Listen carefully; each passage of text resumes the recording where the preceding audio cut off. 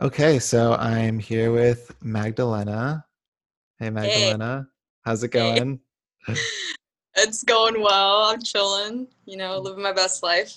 Awesome. Thanks so much for being here. Really appreciate it. Yeah, of course.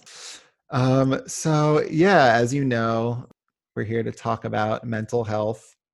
I'd love to I really don't know anything about your history with mental health or anything like that. So, wherever you want to start is totally fine. I like the first question, like when did you first learn about mental health? Hmm. As just like an idea or like even something to think about. Right. So feel free to start there as a jumping off point. Yeah. Um, I think I immediately had this kind of like realization of how my mental health was doing and like what that meant for me was when I was in middle school, when I was like 12 years old. I just felt really sad all the time and very isolated, and I think it just like led to me having this whole like emo phase that never went away. um I think it had to do with the fact that I had a lot of repression towards like my queerness and just like other identities that obviously as a child I didn't realize. So because so many things were kind of like um undealt with, I would say, it just kept getting like more and more stressful. And I come from a Latinx family, so um, it's usually not talked about. So I think like I was just confused about like mental health and like what that meant. Yeah, I think that like as soon I could, because I went through something very similar in middle school, and like you're so unaware of the concept, or at least back then, like no, I felt like even though it wasn't that long ago, like no one really talked about what it was to be depressed, or and especially like when you're at that age, it's also mistaken for just like teen angst, you know? Exactly. Yeah. So it's like it's not really actioned because it's like, oh, that person will grow out of it, or something like that. Right. How did like your family and people react to it? Was it kind of just like brushed over, and was it something that like continued? When did you start kind of like realizing that it was, something to be dealt with? Definitely early high school. I was really trying to seek help and was trying to like get a therapist, but there just was no resources that I knew about. And every time I brought it up to my mom or dad, they'd be like, "What are you talking about? Like, we do everything for you. You're fine." And it was just like brushed over. But as for my friends, I feel like there was no boundaries. I didn't know what boundaries were. And we all just like were sad together, and it kind of probably enabled each other. Um, so I think there was definitely like a sense of community, but it definitely wasn't the best. Like we would probably like trigger each other without even realizing. But obviously we were kids and we had no idea what we were doing. But now I'm definitely more mindful of it. So I think um, in the very beginning of realizing that like something was wrong, I definitely wanted help, but I didn't know how to get help. So Right. Did you end up getting help? yes. um, so an interesting thing is I made or not majored. I took an AP Psych class my senior year of high school, and I remember learning about borderline personality disorder, and I heavily related to it. But I think the biggest harm is that we are taught to not self-diagnose ourselves, which I definitely understand because it can be harmful. But I think we should be able to believe people when they have a feeling because we know ourselves best, and to be at least able to talk to a professional about our experiences that we're dealing with. Um, so uh, I've been hospitalized twice, and once when I was 18 and once when I was 21, and I've definitely had bumps in the road, but I would say I didn't really fully get help until 2019. That's when I finally started going to therapist. And this is the first time where I really feel like I've been overcoming intergenerational trauma, and I feel more grounded and present, and I just finally know what it's like to feel quote unquote normal, whatever that means, you know? So, You said that you went to a therapist for the first time in 2019. yeah. And so when you were hospitalized at 18 the first time, what was that for exactly? Um, so I so I'm from Southern California, and I moved to San Francisco for college right when I turned 18. And I was the first one out of my family to move. So it was a big deal because most of my family stayed in Southern California, or they, part of the Latinx experience is you just stay with your family and you don't move out, if you're single or even if you're married and have kids, because it's easier. So they were definitely worried for me. But I was excited because I just wanted to escape so badly and start over. And I think that all the trauma that I hadn't sought help for really caught up to me. And about like a month and a half in, I did try to kill myself. And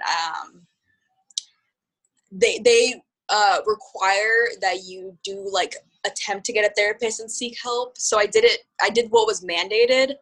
Um, but after a while, I would just like ghost my therapist, and like I was never really healing. I think like I would just do what was required when I was younger. And it wasn't until I really like was motivated within myself to get the help where I actually like did the inner work and healing.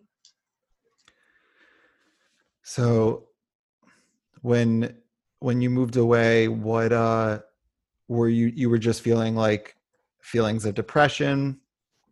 Was there anything else accompanied with that, or was it just like, because I've been in a very similar place. I also, when I turned 18, I just like Mhm. wanted to leave immediately. I left the country for 6 months. Okay, So I was like, I need to get out of here.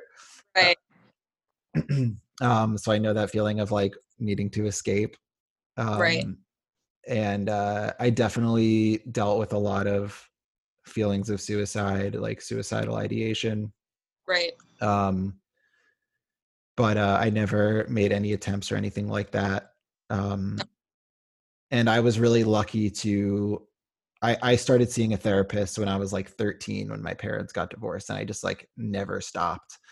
Okay, And I think that was so helpful for me, like to understand what I was right, going through. And I truly can't imagine where I would have been if I didn't start seeing a therapist at that age. Um, exactly.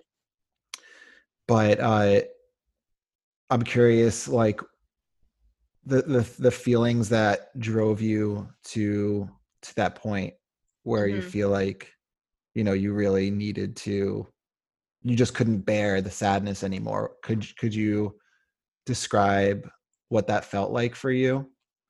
Yeah, it's interesting because even though so long ago, I remember it so vividly. Especially the time when I was 21. Um, both times I've had feelings of worthlessness and feeling like everyone hated me. I like was so convinced that like I wasn't worth existing anymore. Um, so just running that repetitive narrative and just being so stuck in my head. I'm definitely an overthinker, and I definitely took anything personally that was said negatively about me, and I would always replay that in my head and believe it, and would immediately victimize myself and feel sorry for myself. So I just would be like, I deserve this because I'm this, and this. And it was definitely really, really negative. And I would lose friends because of it, because it pushed people away. And I think that further fed into feeling hopeless, because I wasn't getting therapy, I wasn't healing, I didn't have proper boundaries, and I just like had so much abandonment trauma and not getting enough attention growing up that it kept manifesting itself until I finally got the help that I needed. So So was this like a constant struggle for you, like through your early 20s? Did it get better and worse? Was it kind of up and down? Like, I know that's the way I've experienced depression and other mental health stuff. So Right. Yeah, it was definitely up and down for me, especially because I was coming into my queerness. I came out as I kept having so many different labels, and that's fine, sexuality is fluid. I just was so confused a lot of the time. Like, I was in a relationship with this straight cis white male, which was like the worst thing I could have ever done. But that really confused me because I was with him for 2 years, and that took a toll on my mental health because I felt very caged and trapped. And at the time, I wasn't out as non-binary yet or out as queer. I was just at the time, I think I went as like pansexual or bisexual. Um, and then after I broke up with him, I wasn't sure if I was a lesbian. So I definitely think that my queerness came a lot into like feeling frustrated and confused in my mental health. Um, so it was definitely ups and downs, early 20s. And then once I was 21, it just was a lot of drinking. And I think a lot of queer spaces just like further encourage that and enable that. So wanting to have a sense of community, but realizing that my community is usually out drinking and partying, I felt like that was my only option. And it just further led me down this hole of like feeling even lonelier, even though I was around a lot of people. So I definitely would say it got so much harder. And when I realized I wasn't keeping any friendships, that's when I was like, okay, like, what can I do about this? Like, how can I own this and start to really take care of myself? it was interesting to hear you talk about um like your own personal struggle and your internal thoughts, because I see you as such like a light person, like a very well liked person. And I mean, not I don't know you that well, but just from like getting to know you over the past couple of months, like I know I said this to you the other day, like you exude good vibes, like you are such like a bright human. And uh I think that's like a really incredible thing that that it seems to me from the outside at least that like you've come a really long way. Do Yeah, you feel like that yeah. internally? Um, I've always been like someone that was kind of like, I don't want to say like I was never stereotypically popular, but everyone always knew me and was always like, "You're so bubbly, you're so outgoing, and you always come across so happy." So it confuses me that you're sad. So that's a thing that I've always had, like this magnetic energy to draw people in. But I would always self-sabotage. And now I can confidently say that like I'm definitely more present and grounded and ready to have stable relationships, whether platonic, and then I have my romantic partner, obviously. Um, so I think that part of myself has always been integral to who I am. That's never going to change. I've just learned to grow into the person I'm meant to become and like see the healthy parts of me that have always been there. Can you talk more about like that learning that's happened? Like what changed for you? Like I know you talked about a lot of the queerness and coming, accepting yourself, but I think that a lot of people, they go through that. They go through the acceptance of whatever it is, their gender identity or their sexuality, Right. whatever the case is. And a lot of those feelings, they don't go away. Right. So what do you think you learned? What changed? I mean, I learned that it's okay to forgive yourself, because I kept making mistakes, as I learned more about myself. And I definitely hurt people along the way because, sometimes there's like collateral damage that happens when you're trying your best to like heal and learn more about yourself.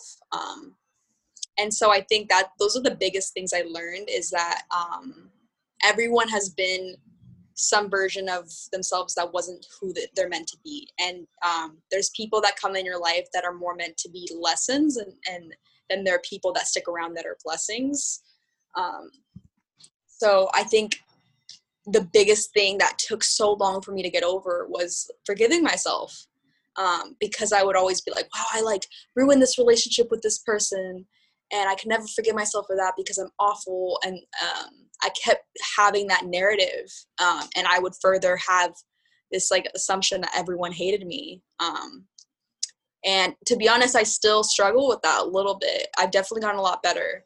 But I think, you know, we're taught to be resilient and like not react to things and not take things personally. And me being a very sensitive empath, it was really hard for me because I thought sensitive was a negative word. That's something I've learned, was that being sensitive is really empowering and it's like a superpower almost. Um, and so that was really cathartic for me in a way, to realize that all those qualities that I saw as negative were actually neutral and they were powerful and empowering in their own way. Because I always thought you had to be strong and that you can't be weak. And I always felt like I was weak, but I realized because of my journey to wellness, I actually am a lot stronger than I realize. That's awesome. Yeah, I really resonate with that. Like I've been called sensitive my whole life also. And like trying to reconcile the idea of like sensitivity and masculinity and like thinking those two things were like not compatible when I was younger just because of like all the toxic masculinity that Right. we're raised on. Um, and I think that can be really damaging, like when you think of yourself as weak and like when people describe you in words that you connect with weakness. Right. Um, and yeah, I don't think that's really talked about a lot, Mhm. like the words that we use to describe people and how those can be internalized and really like what they can do. Right. um so are you did you start taking any medication or anything? Was Yeah. that part of your mental health journey? Yes. I actually had to take meds when I was 18, and I think I took like a lamotrigine and something else, and I hated it. And it felt very robotic. So I was really put off from medication for years. Um, and then this year, I moved from California to New York a month before the pandemic, and I was starting grad school. And I was going through so many transitions, and I dealt with the loss in the family, and there was just so much grief for me. So I really felt like I needed to go a step beyond what I was doing in therapy and get help with medications. And I was nervous at first because, I feel like there's like a skewed perspective on Western medication because you only see the negative side of it, but it really changed my perspective.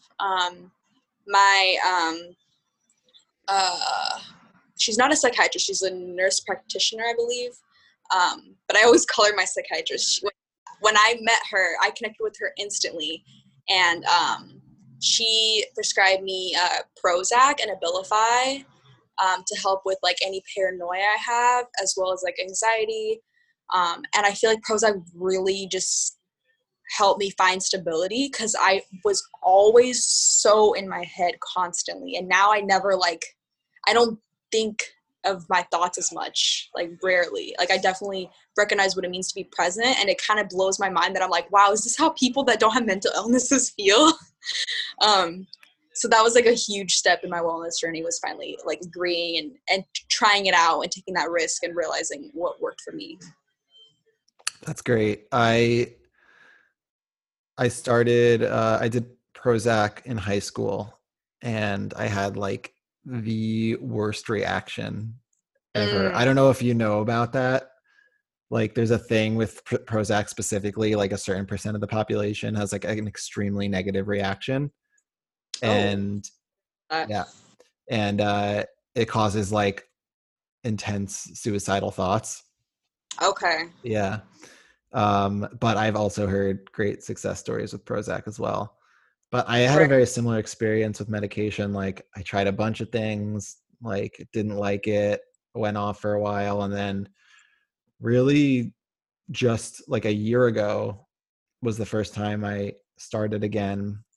Okay. Um, and it's been really incredible for me. I think Yeah. like it's medication is weird with uh It with is mental illness because totally. it's just like it's weird because you want to be able, you feel there's like this idea, and maybe it's like this, it's a toxic, I don't know, western idea of like needing to do things on your own. I don't know if you felt that all, but like I felt like, oh, I am not doing actual work on myself if I'm just relying on medication. Like I'm letting Yeah. all the medication do the stuff, and I'm like ignoring the actual problems. And Great. did you feel like that at all? Or do you feel like that Yeah. at all? I definitely sometimes I expect the medication to do all the work for me. um, but I think because I kind of already started my therapy journey and was dedicated to sticking with it and not ghosting my therapist, I was more dedicated to making sure I was like healing. Like my therapist and nurse practitioner were both like, wow, you're really, that's something that you're really dedicated to. Like I always recognize that you do like, your homework and you do your steps of like what you need to do. I would say the only time where it was really hard was when I had to get an increase in my Prozac because I dealt with another loss in the family in the summer. So it just was like a shock to me, and I was relying on my medication to do that work for me, and I was just hoping that it would help. And I had a rough patch somewhere like around September because I was just, like thinking like, okay, this medication will help prevent me from feeling like shit, but then you still have to do the work within yourself and see what else is missing. So Yeah. I feel like a medication just allowed me to do like the work on myself. Like I wasn't even in a place to even like conceive of what that might look like before I started medication, because I was just like so down. mm-hmm. So I think that if you are in that place, medication can be super helpful, and it doesn't replace doing the work at all. Like all of that stuff is still there. It just, I don't know, for me, like it just made me feel less hopeless. Yeah, Yeah. 100% agree. Yeah. I was so low in April, and it was like, peak finding. I mean, the pandemic's still a thing, but like peak hearing about it and like there being like um, a lockdown somewhat. um, and I just was feeling so isolated and in a new environment. So that medication really helped me like snap out of it and actually like feel motivated and energized again, um, and really like calmed me down. And I feel like I've never honestly felt that kind of inner peace in my entire life until this year. So it was really beautiful to witness. What are some things that you're doing now or have done in the past that help you maintain good mental health? Honestly, journaling while I'm in therapy and then like journaling after, and having like a morning routine helps me, like where I pull tarot cards and light my candles and have my altar set up, and just realizing that I don't always have to talk about my mental health with people, because that was an issue, was like that was like the primary source of my conversations in the past. And I think that's why I like scared off so many people and pushed people away. um, but I think there's a balance in normalizing that and still having boundaries of like we should be having more conversations about mental health and normalizing it, because there aren't enough conversations about mental health. And now that I've been diagnosed with borderline personality disorder, I got that diagnosis in like maybe in the summer. Uh, I now I'm like looking into more resources to even further advance my journey and my wellness journey, because every time you think you overcome something, a new thing uh, unravels itself. So I think I'm still overcoming abandonment issues, but I definitely have coping skills for like taking care of myself after therapy, making sure that I have a plan to take care of myself and like a safety plan. I think all of those things are really important to utilize, whether or not you have access to therapy, um, because your own like well-being and safety is really important.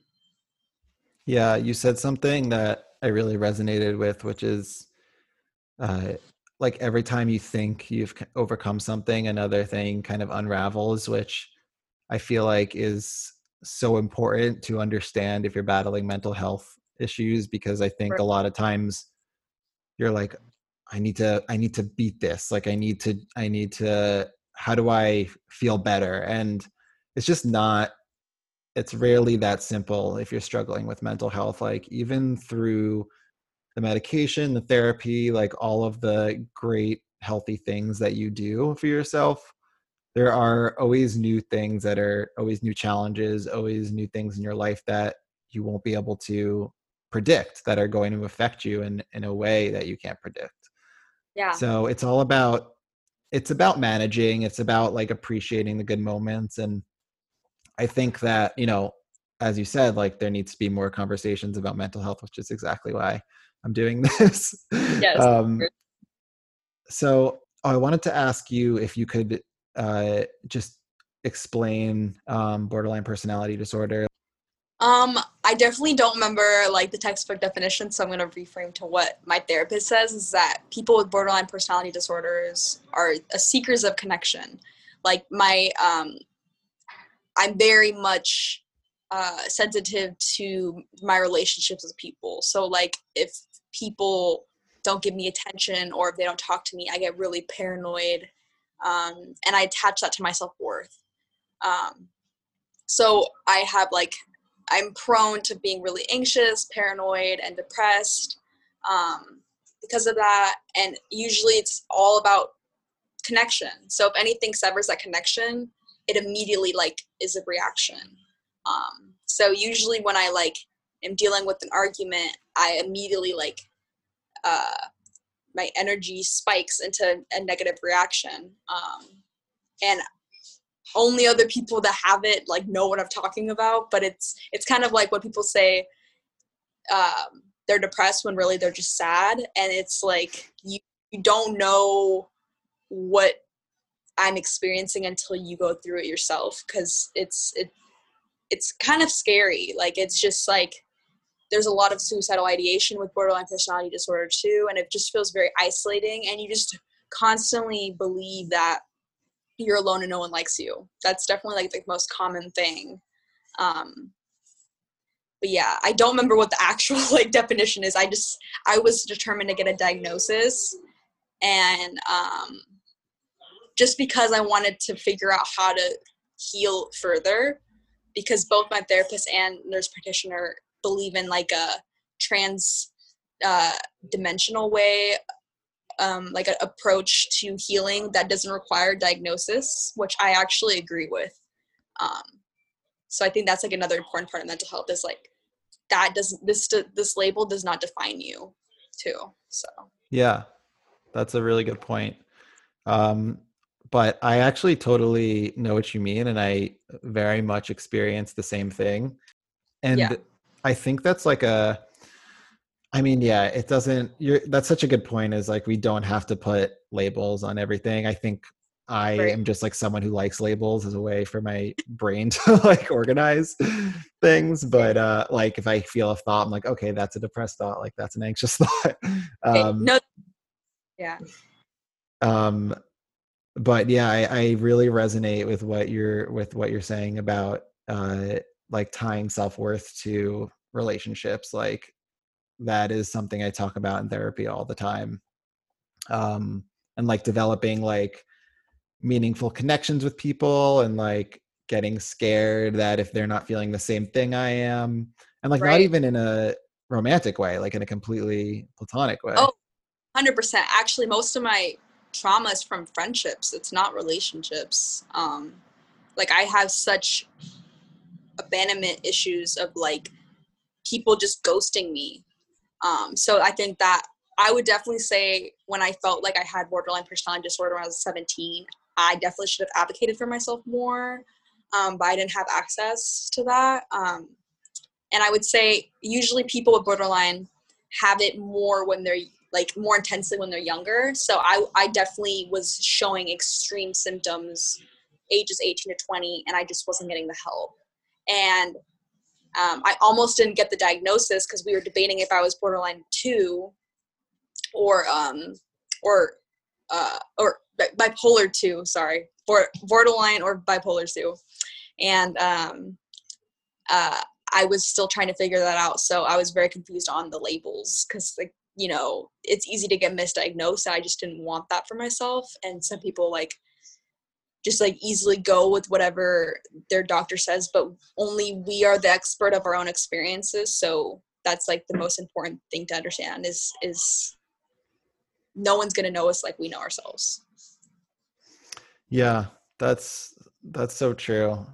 It's really hard when you're younger to trust yourself in that way because like you see adults all around you and like you know there you like you know how you're seen, you know, like you know you're seen as a kid who I don't know, I felt like and maybe this is like part of my you know mental health stuff, but I just like when I was younger I just felt like I couldn't trust myself. Like Mm. I never felt like I was just thinking about this when you said like advocating for yourself, like you had wished you advocated for yourself. Like I never would have been like even thought, I never even would have thought of something like that, like to talk about, you know, what my different feelings were. Like so I was told I was depressed, and then I was told I had ADHD, and then I was told I had an anxiety disorder, like everything, you know, and I was like, okay, like that's what you think. I don't know.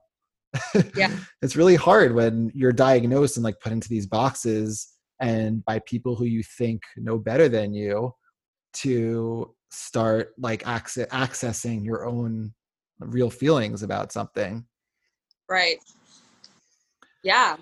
No, that makes sense. And I actually, I'm really big on like believing younger people because I work with foster youth. And when my foster youth tell me straight off, like they're 14, 15, and they're like, I'm depressed, and I know I'm depressed, like I believe them. And I know that there's like harm in like diagnosing yourself, like I mentioned earlier, but it's like, I'm not going to question their experiences. And I think it's really important to move past that and figure out like, okay, like how do we move forward from here? Like what does your wellness journey look like? So I think that's a really important approach, a holistic approach to take when working with younger clients, because, you know, we're talking about our own experiences of how we just believed the professionals. And it's important to take that step and like having that advocacy for yourself. Yeah, I think that's something that needs to be emphasized more in general. When I know you like you talked a lot about kind of like your thoughts, that the thoughts that occur you uh when you're experiencing like depression or anxiety or whatever it is, but what could you talk about like the feelings more, like what does it feel like to you? It feels like I honestly feel like I'm like Eeyore and everything is like a cloud is over me. Um, I feel like I don't notice anything around me, which can further cause like self-sabotage. Um, because I'm so focused on like being in my head, and it just feels like all I hear are my thoughts echoing, and they're kind of like, I imagine it's like my thoughts are like on a frisbee table and they're like bouncing off of each other.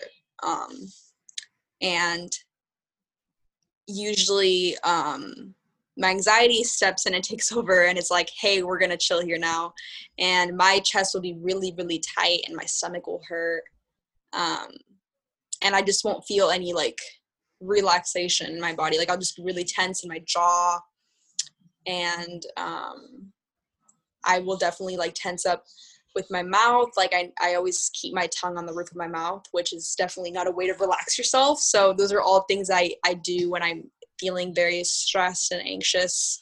And when I'm depressed, I just completely have a hard time taking care of myself. Like, I've always felt disgusting when I'm at my worst with depression, because like I don't feel motivated to brush my teeth or shower or go to the bathroom. That's when it's at its worst, because like I've definitely had to have like my partner like pick me up and be like, okay, we're gonna go to the bathroom together and we're gonna shower and you're gonna brush your teeth, and like that's the only thing that'll get me to do it. So I'm just so grateful that I have my partner, and that I have someone that I trust wholeheartedly, that I live with, that can hold me accountable and like challenge me and encourage me, because I feel like if I didn't have my partner, it's not that I don't have any worth anymore, but I definitely have someone that can like keep me mindful of like what I'm doing. That's amazing. And it's so important to have those types of people in your life if you're struggling with mental health. Right. Um, and not just people that are like that will take care of you when you need it, but like even when you're not feeling that way, just knowing that if something like that happen or when it happens again, that they're there can actually be really comforting and stabilizing. What advice do you have for people going through the same thing as you? Something Um, similar. Believe in yourself. You're not alone, and um, I think it's really easy to feel like there's no hope and that everything's against you, and that it's easy to convince ourselves of our negative self-talk, but there's so much beauty in you continuing to exist because there's no one like you. So I think that it's really important to, kind of say F you to everyone else around you that might make you feel worthless and make you question who you are, and just like prove to yourself that you can get through anything, any obstacle that's thrown your way. Because I think that's the most empowering thing, is doing it for yourself versus doing it for others, which I know is easier said than done. But trust me, I believe there's so much relief that comes from that inner peace of just like taking that time to trust and believe in yourself. Amazing. All right. Well, we're at the end here, but if there's anything else that you wanted to say about mental health, go for Mm, it. You don't have to have anything, but just wanted to give you extra I, I, space. I do actually. I think it's also important to have conversations with like your partners or friends or family members that don't know how to deal with mental health and your mental illness, um, and figuring out ways to be an ally. So even if people are listening to this and they're like, I don't know how to support my partner or my friend because they deal with this, I think looking it up is really important, and knowing that you're not going to get it right the first time, and just expressing that like humility of being like, listen, like I care about you, so I'm going to work through this with you, and you're not alone, and showing that validation.